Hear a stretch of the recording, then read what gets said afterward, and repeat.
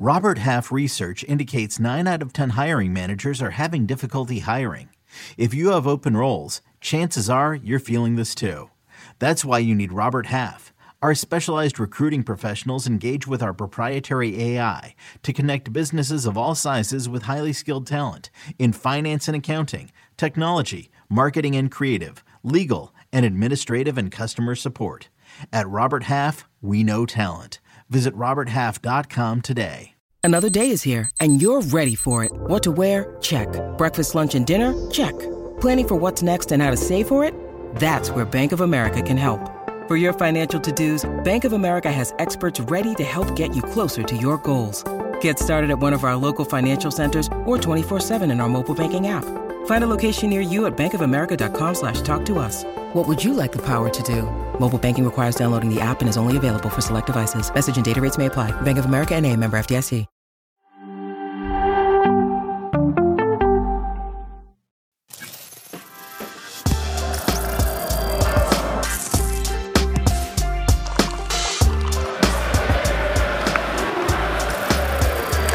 Rise and shine, football fans. Welcome to Morning Footy. Happy Wednesday. We're very glad that you're starting your day with us. I'm Susanna Collins alongside Nico Cantor, Jordan Angeli. Hello. At the desk today, Alexis Guerreros. We've got Allie Trost-Martin in for some headlines. How are we doing today, Jordan? Good. Yeah, I love my Wednesdays with you guys. It's fun. It's fun. You bring a special energy, you know? Well, thank you. I know. I really appreciate that. I like it is having definitely another different lady. than the energy that everybody else brings, I would say. You have an overall positivity, you know? You're very she's glowing. Children's TV show host vibe. Well, there's news. I will be hosting a TV show for children. You know, it was always a dream of mine to be on Sesame Street. Oh. Was it? Yeah, I wanted to be one of the either working with the puppets or but talking to the puppets. With your luck, you are one of the puppets and you're doing neck bounces. Mm-hmm. Yeah. Would you say you like Elmo? I would say I love Elmo. Oh, okay, I would say that Elmo's, he's one of my Elmo's favorites. One of my favorites. What would Elmo? Yeah, what would he say? What would Elmo say talking to Susanna Collins? How would Elmo welcome us into Morning Footy? Yeah. I wouldn't know. That would be. Wow. Right. Yeah. Really? Right. When the camera turns on? Mm-hmm. What are you, that frog from that Warner Brothers cartoon? Every time he showed it, it would stop singing? Yeah. So guys, how about the US of A? Huh? How about it? A 4-0 win over Ghana coming off that 3-1 loss to Germany. Let's get into the highlights from last night, and it started early for the US. The right side for the U.S. was just devastating. And the thing I like about this, there's 5 players in the box. So even though this shot by Balogun, actually I think it was across the far post to try to find Pulisic, it's Reina following up in that late run. Pulisic gets a penalty. I was hoping Balogun would take it. I don't know how you guys feel, but it's nice to see Pulisic get another goal. That's 28 goals and 68 caps. 3 in the last 4 matches. And then wow. this turn. This turn, wow. It's not just the turn, it's the finish too. He goes inside of the foot, bends it far post, but see you later. Tucks it in, back corner, right where the net meets. Just Perfect. amazing. And then, look at this. We should show this highlight in black and white. This looks like an early soccer, 1930s World Cup goal. Well, Gio Reyna with his first career brace for the U.S. men's national team. Here's a look at this match by the numbers. This was, I think it's worth pointing out, as well as the U.S. played and looked in this one, Ghana looked terrible. Terrible. Yeah, I think it's fair to say poor. that. I know they're professionals, but this backline at moments looked uninterested in the match. And I don't want to disparage professionals. I know Ghana is very respectable, incredible national team. But there were moments where that backline just looked like they'd never met. It was wild. Yeah. Well, when we spoke to Mbizo about this yesterday, he kind of alluded to it, that Ghana has had troubles. And from what I understand, also knowing part of the coaching staff that was at the last AFCON with Ghana, this isn't, suddenly they're bad. Yeah. They've had a couple of years where they haven't put up convincing performances, and it's not that they were picked apart. They crumble themselves. And not to take anything away from the U.S., because when you face opponents like what Ghana showed yesterday, maybe you expect sometimes the U.S. to just put them away. In what? In 20 minutes, it was already 22 minutes. It was 3-0, and then the 4-0, which was like enough. All right, enough, set a different tone. Berhalter made subs, and it was just like, it was almost another game. But Ghana's... Now I'm more worried than I was yesterday for Ghana, and Mbizo was speaking. You know, he was warning us already. Yeah. The signs that are there. Not even for AFCON. I don't care too much about Ghana for AFCON. I'm talking about this very generous World Cup that allows 48 teams to go, and Ghana has to get a lot of things together if they wish to be at the big dance in 2026. Couldn't agree more. At halftime, Greg Berhalter seemed really pleased with how his team played in the first 45, especially coming off that poor second half against Germany.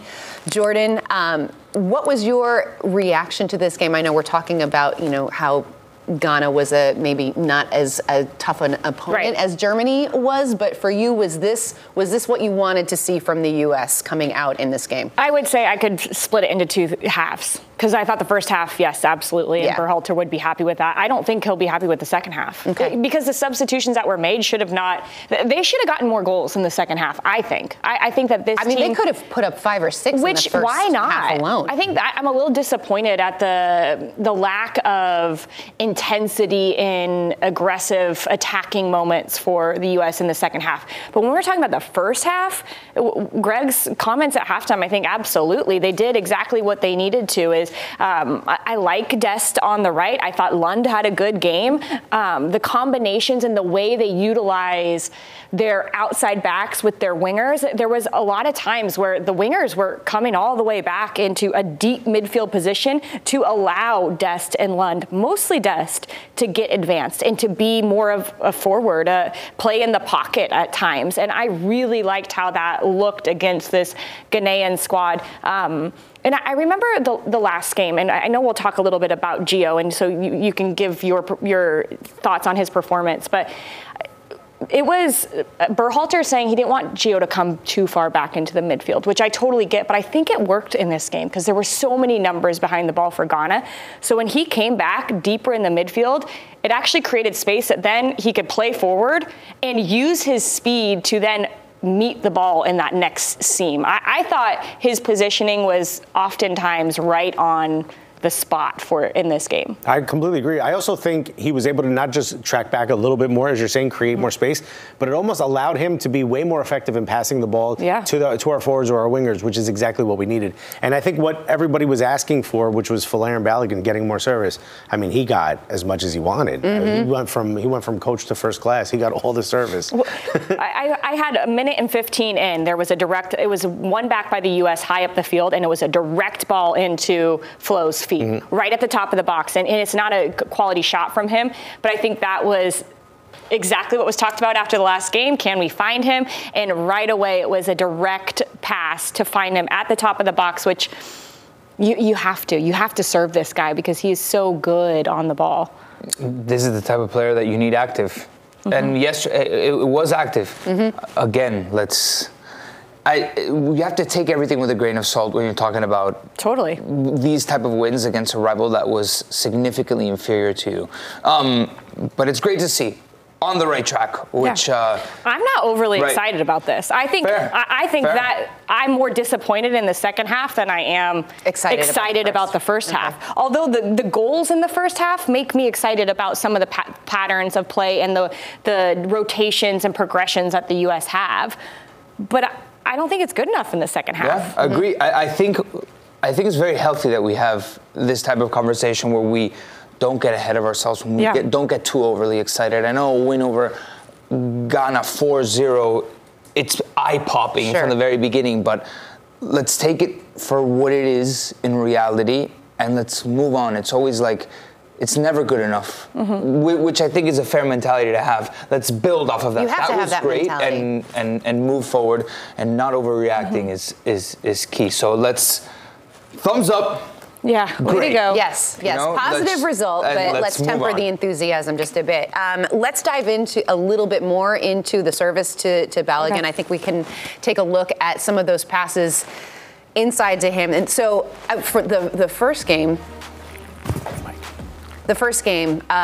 in against Germany, it was very limited. It was like no green arrows on that sheet. It was like 2 or 3.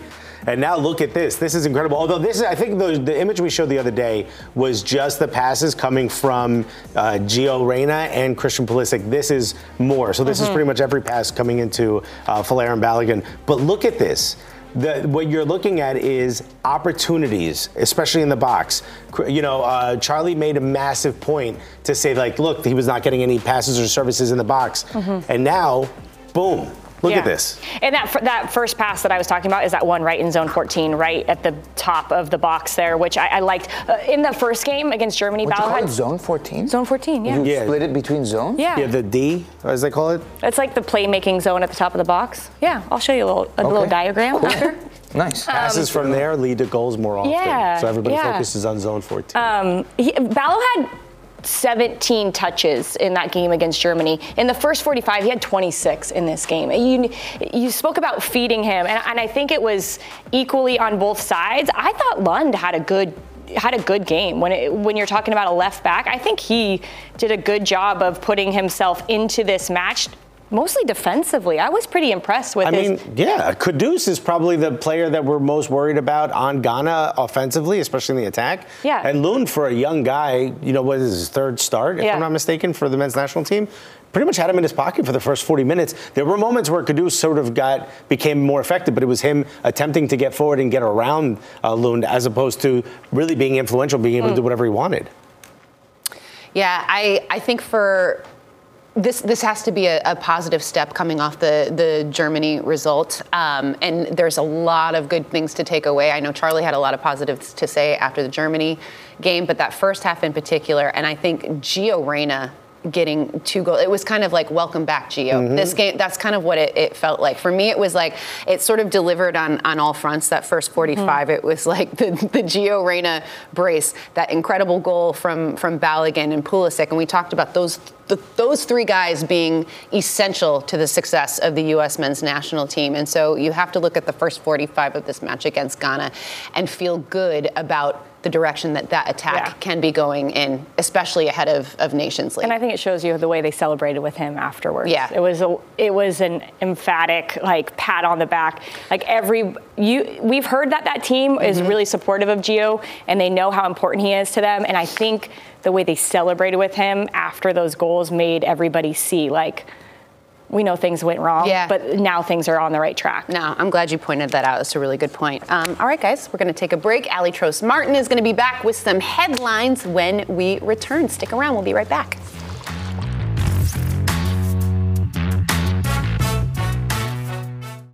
Mother's Day is around the corner. Find the perfect gift for the mom in your life with a stunning piece of jewelry from Blue Nile. From timeless pearls to dazzling gemstones, Blue Nile has something she'll adore. Need it fast? Most items can ship overnight. Plus, enjoy guaranteed free shipping and returns. Don't miss our special Mother's Day deals. Save big on the season's most beautiful trends. For a limited time, get up to 50% off by going to BlueNile.com.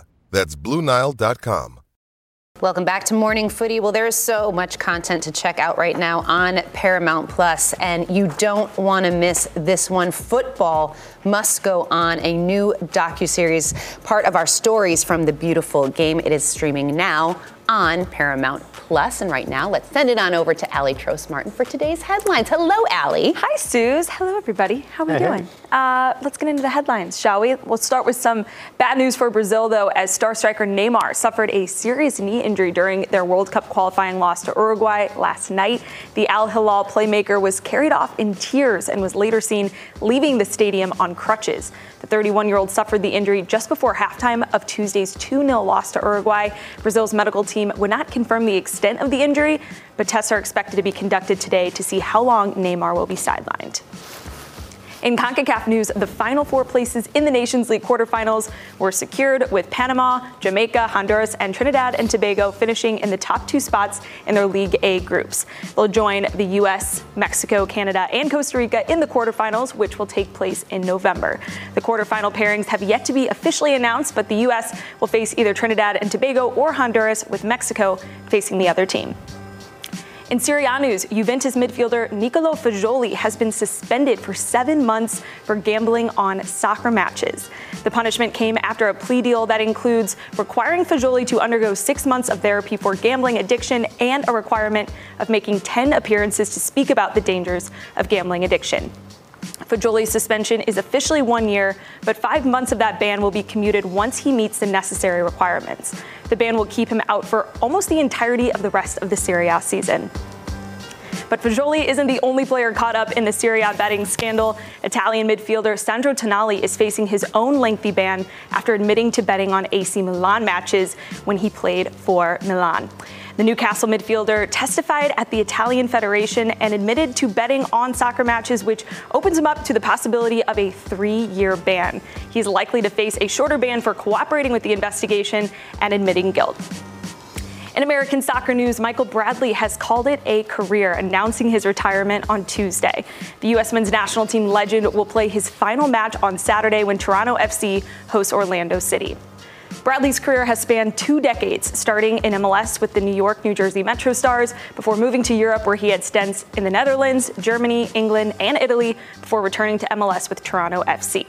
He captained TFC to 3 MLS Cup final appearances and a treble in 2017. Bradley made 151 appearances for the U.S. men's national team and featured on the 2010 and 2014 World Cup teams. He also helped the U.S. men's national team win Gold Cup titles in 2007 and 2017. Nico, Michael Bradley's career is one of the best in American soccer history, but he leaves the game as a bit of a divisive figure in the last couple of years. How do you think he'll be remembered? I think he should be remembered for how much he contributed to the success of a generation of U.S. soccer that, at least in my upbringing, I remember and revere with a decent amount of success, bar 2018. He has goals of all sorts against Mexico, including the chip at the Azteca, but that wasn't the only one. He has several other goals against Mexico, Gold Cups. He played in that Confederations Cup, and this would have been a question for Charlie that maybe he can answer later. If Charlie's watching, I'm not accepting text message answers. What if he wouldn't have gotten the red card in the semifinal against Spain? Would the U.S. would have had a better chance against Brazil in the final? But he played in Europe, and then he came to Major League Soccer. His commitment to MLS was massive. Yeah, he was part of that move of that wave, right? With Josie, with Clint, when they all came and kind of gave MLS this new status in a moment where it needed to shift. Obviously, there was that controversy of whether all of these guys should have stayed in Europe or continued with a Major League Soccer, but clearly Major League Soccer gave them an avenue with which to live their life and their career with a different dynamic. But I think he should be remembered with success, with triumphs, with important goals, World Cup qualifiers against Mexico, and he played in World Cup, and very important to the U.S.'s setup for those. What did he play? I think 12 years in the national team, more? 13 years in the national team? 51 caps, 151 caps. Respect. I mean, I think that's the third most in U.S. men's national team history. I think that for what I find unfortunate about, his legacy is that I think he took the fall in 2018 a lot for them not qualifying. I think guys like him and Josie, they took the brunt of the blame and became scapegoats for that sort of narrative of why the U.S. didn't qualify for the World Cup. And I don't necessarily think that that's fair. And I think that he carried that has to hurt. This is a man, a player who loved to represent his country. He did it proudly. He did it well. And it's not his reason he didn't make the World Cup. It's not Josie's reason he didn't make the World Cup. There's a whole lot of factors that we can't. But there was probably a bit of a chip on his shoulder after that, I would imagine. I think he's always had a chip on his shoulder. I think that's he plays like it, right? He plays like that, and I think that's a little bit of his upbringing, of where he's from, of his family environment, because it seems like that's a little bit of the Bradleys, right? But I feel like, as a footballer, when I was playing, I was looking to Michael Bradley and seeing how he played the position, because he could cover ground, he could distribute, he could break lines. He was simple as a 6, and in a time where I feel like in any time, actually, you need a player like that on your team who sets the tone. I will remember Michael Bradley for every single game, how consistent he was with this team. He was someone that you could always look to and you knew how the performance was going to be. So what a career. Yeah. What a career. Transformed TFC. Very much so. And won a treble. To get booed for, to reference what you were talking about, to get booed in the wake of not qualifying for the World Cup, it's got to be tough. I think he handled it very professionally. But I also feel like saying all these things about how we remember him, I feel like the narrative will shift because there's no doubt in my mind that this man is a coach. There's zero doubt in my mind that we will not see him on a touchline. It feels like he's been preparing himself for that for the last few years, and it feels like that is the next natural step.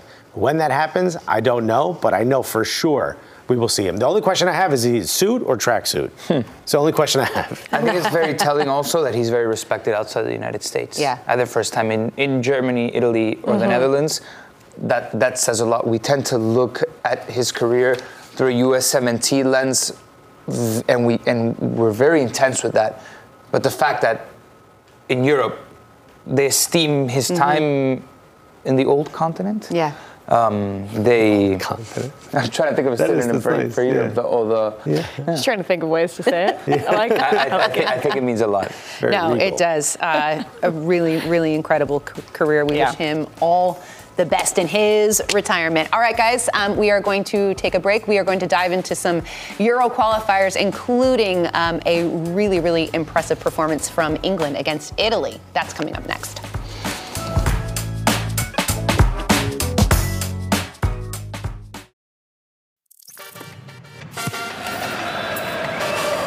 Welcome back to Morning Footy. Euro 2024 qualifiers continue. Here's a look at Tuesday's results. England with the big 3-1 win over Italy. Ukraine beat Malta 3-1. Lithuania and Hungary ended in a 2-2 draw. And I just want to point out this result between Denmark and San Marino. Denmark get the 2-1 win, but San Marino get their first goal in 772 days. Sensational.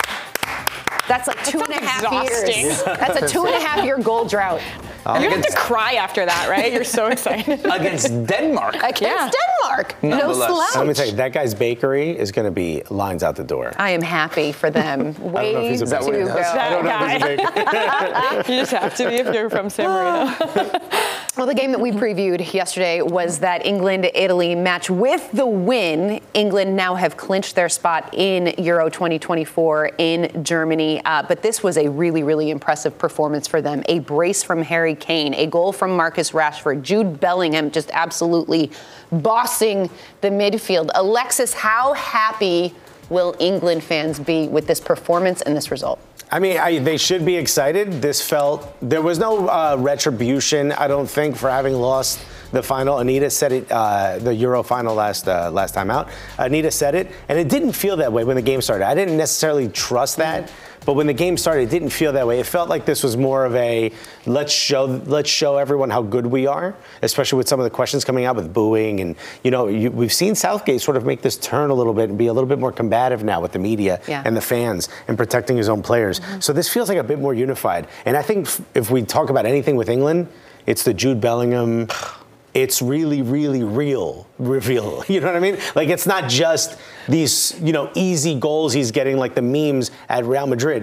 This man is playing at a rate and at a level that I don't think I've seen in a very long time. At a baby goat level. A baby goat is a great way to put it. Which is cool. We talk about all these players who have had impact over a number of years, and it's hard to remember what they were like when they first started. And if you're not watching Jude Bellingham right now, you're missing his, that beginning of his trajectory of becoming.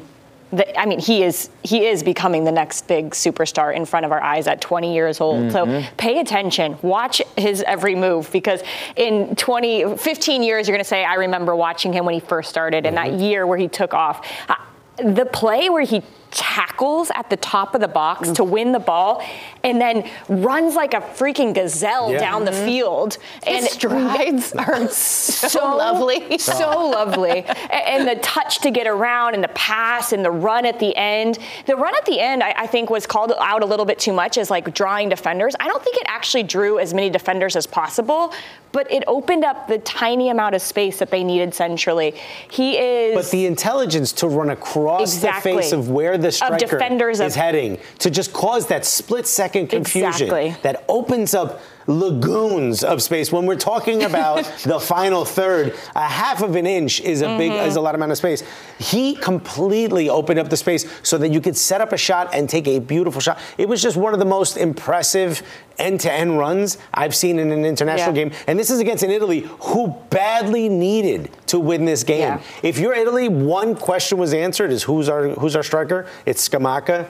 You nurture this man, this Atalanta player, as much as you can. This is the guy up front. It doesn't look like Ciro Immobile will be back. I think he's even thinking of going to play for Saudi Arabia. It looks like maybe they'll move on from that. Spalletti, there's still a lot of questions. There's a lot of questions across the board. If you're England, you're really happy right now. You finally have found a way to take these incredible youth products that you've developed and find a way to make them into a team. And it seems like now, you do have some, where's Grealish play in this team? There's other questions, but right now, you build around Jude Bellingham. You do whatever you can to nurture an incredibly, just get this guy as far forward as possible. So obviously it feels like when there's big wins like this, it's all about praising how good the players are and they delivered and stuff like that. But it's unfair to say that only, and then every time they lose, it's Gareth Southgate's fault, right? Agree. That's Southgate is the scapegoat when they lose, and it's the players' contribution when they win. I think for the game yesterday, Gareth Southgate also deserves his flowers because it's a matter of player selection, getting the players in the right place. Look, he opted for Calvin Phillips. He wasn't a detriment to the setup. That was a risk considering that he doesn't ever play. I don't think he gets another start. Fair, but it wasn't a detriment. Rashford isn't informed. He could have taken the decision to be like, okay, Rashford, you're not scoring. Let me find the space for a Jack Grealish, for example, and look at how Rashford plays, getting the most out of him. Something that we're not seeing at Manchester United. He still opts for Harry Maguire, and he's got his guys, but yesterday, for the most part, maybe Calvin Phillips doesn't get another start. Fair, but he took a risk, and overall it worked out, and they beat their toughest opponent in group play to qualify for the Euros for a second time. And Calvin Phillips even said after the match he was lucky not to get sent off. So I think there is some questions, and I think more of the questions are, look, I think he deserves to get playing time. I think if you're Calvin Phillips, you start to question, is me being at Manchester City causing me to get out of the picture for the national team? No. That for Calvin Phillips. He probably knows that answer is yes. Yeah. If you don't play... His quotes after the match alluded to that as well. Yeah. He knows that. A player knows that if you're not playing, you're losing rhythm, you're not match fit.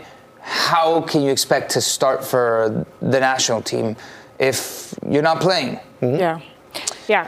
Just quickly on Southgate, I do feel like the decisions he made was important, but the game plan was even better. The setup, they suffocated this Italy team for spans of this game. High pressing, winning the ball back, outside backs stepping into midfield space to win the ball. I thought there were so many things that they did right to help them in moments of transition, especially, and that's all game plan against an Italy team who you knew that there was going to be a weakness there because of the players that weren't there and a new coach. It felt like a team who knew what they were about versus a team who's like, who are we? Yeah. Now? So here's my question. You're giving Southgate credit for this win, along with the players that played outstandingly well. Spalletti. What do we make of his time with Italy? I don't think it's specifically Spalletti. Okay. Look what he has to work with. The best representation of the game yesterday and where England versus Italy is at right now is Harry Kane just muscling Scalvini off of him to score that goal. He's a kid. Yeah, but where is Scalvini's Italy that has produced some of the best center backs in world football history? You're telling me Scalvini's the best you got right now? You look at this team and it's frankly uninspiring. Where's the player development? This isn't a is Spalletti the problem issue? Yeah. This is and Italians know this. This is much deeper than that. This is the L'Azzurra, the four-time World Cup champion. We are now on a second lost generation for Italy. If you think back after they win the World Cup in, 2006, now all of a sudden you've got gaps of time where they haven't really, 2014 was the last time they were in a World Cup? Yep. This is where they crashed out of the group stage? Yeah, they won a Euros. They absolutely. They celebrated a trophy. They won a major competition. A lot of different players. There's literally the only two players that won the Euro that were on the field yesterday, or at least started, were Nicolo Barella and Donnarumma. Yeah. That's it. Looking at the lineup from... I don't know. You think in 10, you talked about growing center backs in Italy. You think in 10 years, Scalvini, though, I can see him as a really good player in this Italian back line. He's 19 years old. Yeah, no, and that's something that you have to, like, how else can you learn that except for playing in that game against Harry Kane and saying, well, I just made a terrible mistake and I'm going to try to never do that again. It's a growing pain that I feel like you kind of have to learn. Yeah. What is it? I know the Italians are not feeling that way right now, but usually there would have been someone else to step in that spot. Jude Bellingham's 20. Yeah. It's like your age isn't really an indicator of where you can be. Yeah. Italy has produced historically, Italy has produced young, world-class players, world-class center back, generation upon generation. And you're telling me the best we have right now is Scalvini, who can mature into somebody who is an elite center back in the next couple of years, next decade. Sure, I believe that. But right now, to start on the Italian national team, to get muscled, but like... Yeah. There's a serious... Get off of me. Chicken and egg, right? Like, how are you going to get there if you don't get... Yeah. It's an Italy problem. Yeah, it's an Italy problem in player development. Part of it was getting an Argentinian guy to be a forward, a guy who couldn't even start for Boca at the time. Who's not even... He wasn't even considered elite in Argentina. No, and this is a starter for a national team. I mean, look, there's problems. If you look at Italy, if they do end up having to go to this playoff and they somehow don't qualify for these Euros, you have to start asking some major questions. You need to maybe go back to the Catenaccio, lock it down, be super defensive until you can start to develop players, or some of these younger players can come through. Marco on Twitter was like, Scamacca might be our best option until this 16-year-old comes through. Like, a 16-year-old? You went from Scamacca to a 16-year-old? That's it? That's your gap? A guy, an Argentinian kid, Scamacca, Ciro Immobile, who looks like he's done with the national team, or a 16-year-old? There are questions across the board. They had more shots than Italy, not as many on frame, but so they had some positives. This is a positive you can build on. But if they go to this playoff game and they don't make it into the Euros, how many rock bottoms can you hit? You didn't qualify for 2 World Cups in a row. How do you say, what are we doing in Italian? Get fired! Get fired!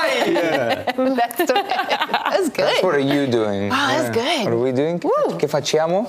I'm fired up. Che stiamo facendo? There's another way to say it, but I can't say it on TV. That's what I've heard them say during the break. During the break, which we are going to take right now. Felipe Cardenas is going to join us on the other side to chat a little Mexico. Don't go anywhere.